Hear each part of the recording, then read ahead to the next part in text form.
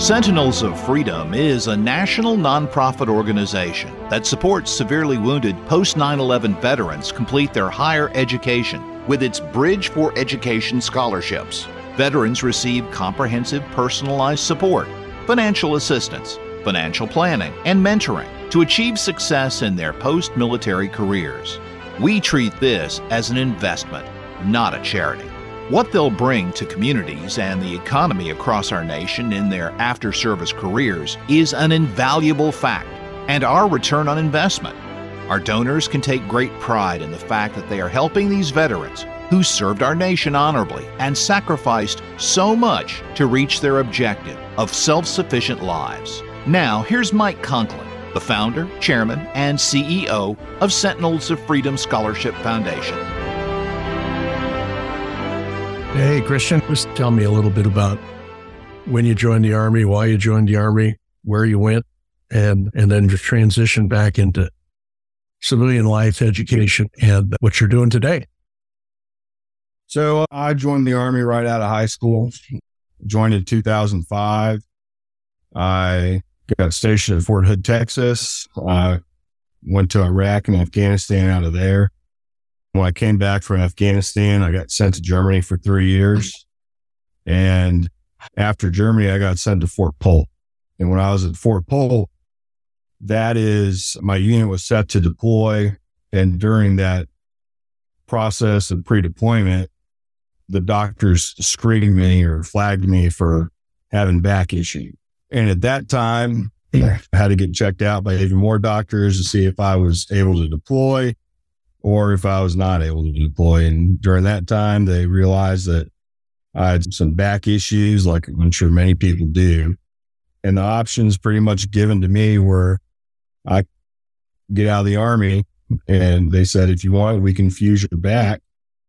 And being 27, 28 at the time in 2015, I did not want to get my back fused. Yeah, I don't blame you. I've got the same situation. They tell me mine is inoperable. Wow. I just go, great. It's called stenosis. Yeah, after many years of beating myself up in the construction industry. But so you got out, you started school at Louisiana State? I got out and I moved back home to Shreveport, Louisiana, which is relatively close to Fort Polk. So I was fortunate in that regards. I started out going to an LSU satellite school called LSUS in Shreveport. During that time, it was still, what do I want to do? You know, where I expected to be in the military for 20 years. My father just retired maybe 2 years ago. Right. And he'd been for almost 40 years. So growing up, all I knew was the military life. And I fully expected to do 20 years and retire. And I got out at 10, halfway there, and you're kind of thrown upside down. You expect that this is what you're going to do, and now it's not what you're going to do. Yeah, and you don't have a network. You don't. And growing up in a military family, you don't have, you have a network of people that you know, but it's not like individuals that were born and raised in the same town that have those lifelong connections. Their parents grew up there and so forth. So it's a little bit different. I tried figuring out what I was going to do. I enrolled in school and I sold real estate as well. I was going for a business degree, I believe. And I just felt like I was going through the motions, that this wasn't necessarily for me. And the thing that I kept being reminded of is when I was in the military, people would tell those that were getting out that just chose not to re-enlist and do their 4, 6, 8 year stint and get out, that you're not going to be able to survive without the military. You're not going to be able to get out, go back home and lead a quote unquote normal life. Right. So throughout that first year, that really kept ringing in the back of my mind. Is, what am I doing? I didn't feel like I was assimilating back into my normal life. I had plenty of friends that were still here, and even some of them told me, like, they've even told me in the past that during that transition time, they weren't really sure how to interact with me in some ways. A lot of their parents were Vietnam vets, or there's this perception mainly like the Vietnam vets that come back and they're scarred and no one knows how to deal with them. So I think that stereotype has kind of continued on, unfortunately. In a lot of cases it has, but I think at some point the light bulb went on and you said, to move forward, I got to be competitive, and that's higher education. So my light bulb is probably different from most. My transition time, the year after getting out, I got arrested for DUI. And that was my light bulb. That was, I'm not going to sink into what people think that I'm going to sink into. That I'm going to be reliant on other people. I'm not going to be able to make it for myself. And that point, when that happened, that was for like, you got to get your act together. So I thought about, what can I do to better myself, to better family, to kind of make a name for myself and leave my mark, pretty much. I decided that I wanted to go to law school. And in order to do that, I had to finish a bachelor's degree even to go. So I stuck my head down and I looked at different universities in my area, Louisiana, Texas, Oklahoma, Arkansas, of where can I go and I can finish a bachelor's degree the quickest.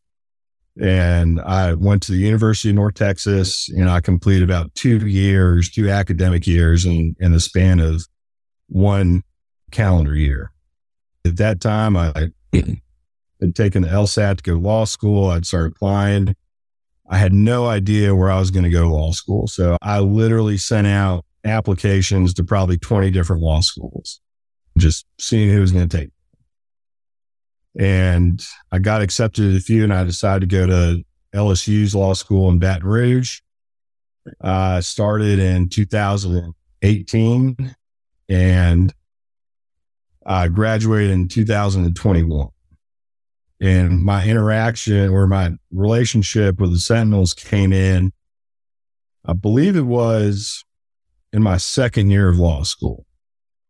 And it was really kind of a turning point for me as well.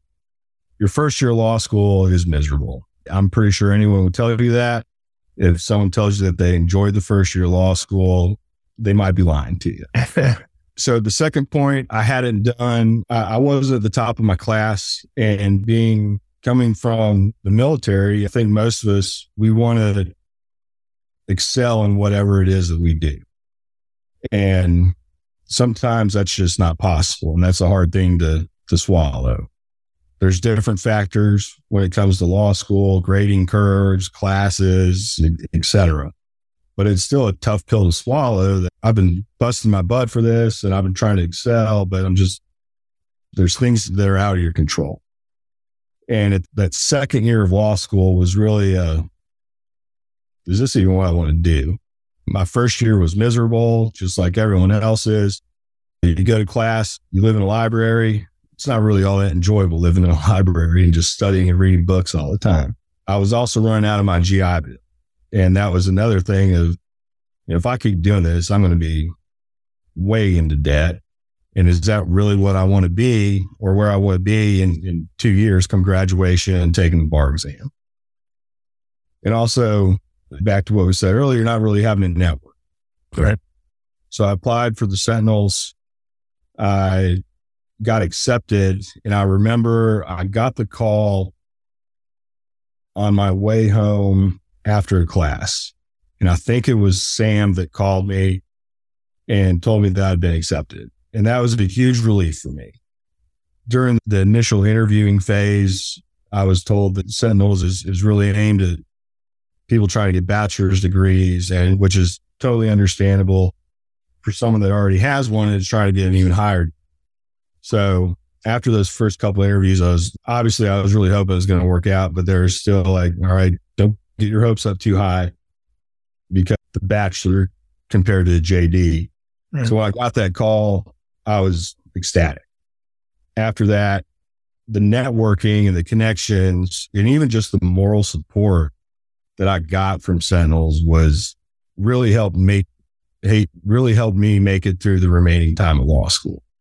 One of the things that the Sentinels requires is those occasional check-ins where you gotta, what are you doing? Where are you working? Checking in on your finances and things. And for me, it always came at the worst time. And I hated getting those emails because I knew it was something that I had to do. But in law school, you only have one exam for a class, and it's at the very end. So like the fall semester at LSU, we judged it by football games. So once LSU plays Alabama in November, the rest of the time you're studying for your fall finals. In the spring, there's not like a set date because football's not over with, and Mardi Gras is too early in the spring. So I would always get those emails in like that prime study time, 2, maybe 3 weeks before finals. Like, this is the worst. Yeah. But it was good though, because I would do it and I would get a follow-up call.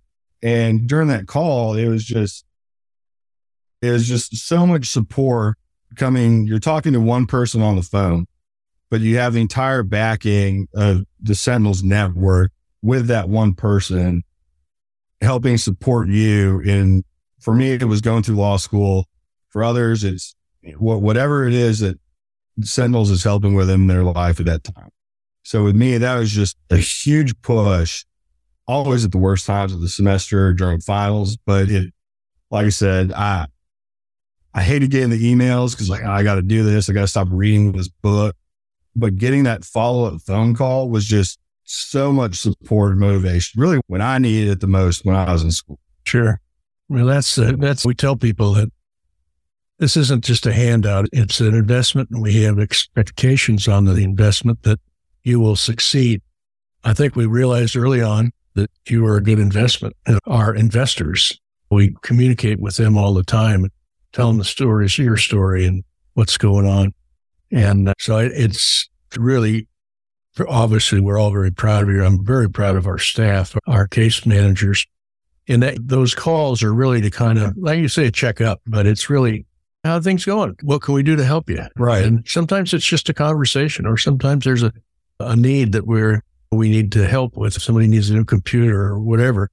But I think the thing is, obviously, you proved that you were worthy and you were worth the investment. I'm glad about that. And I've had people reach out to me about it because I've talked to the LSU Veterans Center about the Sentinels program. And I've had people follow up with me about it. And it's not a traditional scholarship. Like I said, it's not just here's your X amount of dollars for your school, for your housing, whatever it is. It's so much more than that. Yeah. I know with me, like, I don't have a whole lot of attorneys in my family. So there's a lot of questions that I had no idea about. Yeah. And through Sentinels, I was able to get a great mentor. He really helped answer any question that I had, guided me along the finishing up the law school process into the trying to find a job process, help with my resume, interview techniques, really helped me out. And really, if it wasn't for Sentinels, I would have never been able to make that connection. He was a senior partner. His name's David Wall at a very large, prestigious law firm in New York. And they have offices through the country and I think around the world. I might be mistaken on that. But like, if it wasn't for Sentinels, there's no way that a kid in Baton Rouge, Louisiana is going to get that connection with that type of person at that type of firm in New York City. Yeah, I'll bet you still stay in contact with him. I do, yeah. Yeah, and that's the beautiful thing about this is all the people that volunteer their time to do mentoring, and we try to link, for instance, your case, an attorney with you. If it's somebody that's going into medicine, we try to link a doctor or somebody in sales or marketing, and because those mentors have been there, done that, and they have real life experiences that outside the academic fence. Right. And so, okay. So now tell me about where you're working. So now I am a assistant district attorney with the Caddo Parish District Attorney's Office. Louisiana has 42 different judicial district courts. Some of them are single parish courts. Some have multiple parishes in them. And we call counties parishes too. Right. One of my mom's friends actually came down and saw her daughter was trying to go to school in Baton Rouge, and she was from Indiana, and they saw East Baton Rouge Parish. I forget what it was exactly, but she asked me, with a parish. And it's so fun. A lot of Cajun, a lot of French influence, a lot of Native American influence that we still have. And Louisiana's really proud of it. And a lot of Catholic influence as well. So decided to mess with her and said, oh, that's the Catholic diocese is in charge of, I think it was a jail actually. So the Catholic parish is in charge of the jail. So if, not only if you break the law, but if you commit like a sin, the Catholic Church is going to throw you in. And I had it rolling for about 10 minutes and it was the funniest thing ever. I loved every minute. Oh, good. Great story. But mine is in Northwest Louisiana in Shreveport, Caddo Parish. And you have the elected district attorney and you have his or her various assistants, depending on the size of the district and whatnot. So I'm one of the assistants in that now. Nice. Well, you and I talked a couple of weeks ago and you mentioned you might be considering a move out to Texas. Yeah, Texas has always kind of been an interest to me.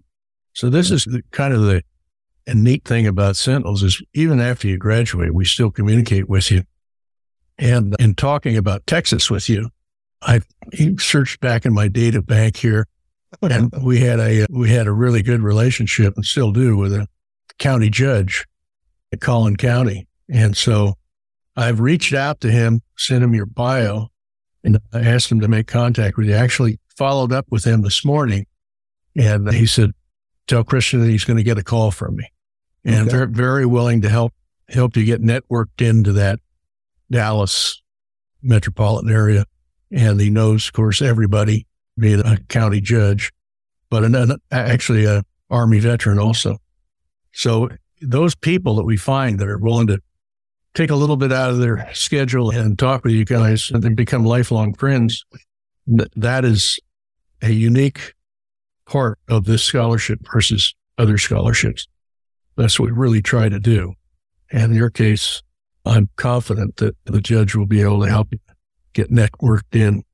And I think that shows just the impact that Sentinels can have. Is one of the first things that I saw applying was that Sentinels is based out of California. And I remember reading all the literature that was offered about providing mentorship, different opportunities. And I'll be honest, at first I was a little skeptical because this sounds great, but this Sentinels group is in California. Here I am in Bible Belt, Louisiana. Right. And that just goes to show that if anyone else is out listening to this and has maybe thought the same thing in Louisiana or any other state, whether it be Maine or whatever, totally across the country, is just the network that is available is just so vast.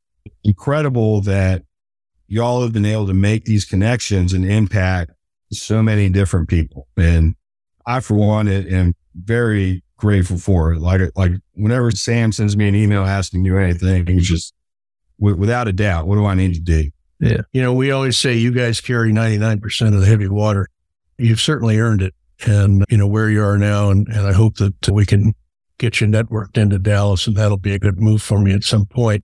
Hey, out of curiosity, we always hear about these veterans courts across the country. Do they have one in your parish? We do have a veterans court. I'm sorry. Someone decided to call me and how can I get this? Sorry. I'm not very good with the technology. Yes. So we do have a veterans court in Caddo Parish in the 1st Judicial District. I couldn't give you the stats or the numbers on how many in Louisiana or the nation that there are. Yeah. But veterans courts are good for veterans that are troubled or that are in troubled times, that have just stumbled trying to pick their feet back up or whatever it is. From what I've seen, they're able to connect veterans to resources that they didn't know were available to them. Or in a way, if the veteran did know, the court may just order them to take advantage of some of the services that maybe that veteran might have been too prideful to do. Because there is also that thing that you have a lot of pride being a veteran, whether you're in the Army, the Navy, the Marines, Air Force, Coast Guard, whatever it is. And a lot of people are cautious to ask for help. Even with the mentor that with David, there was things that first that I was cautious about asking because I didn't want to feel like I was trying to take advantage of him or anything like that. Right. I mean, I know a lot of people the same way, that there's people that are worse off that need these programs more than I do. Yeah. Somebody asked me to write something for the newspaper for Veterans Day.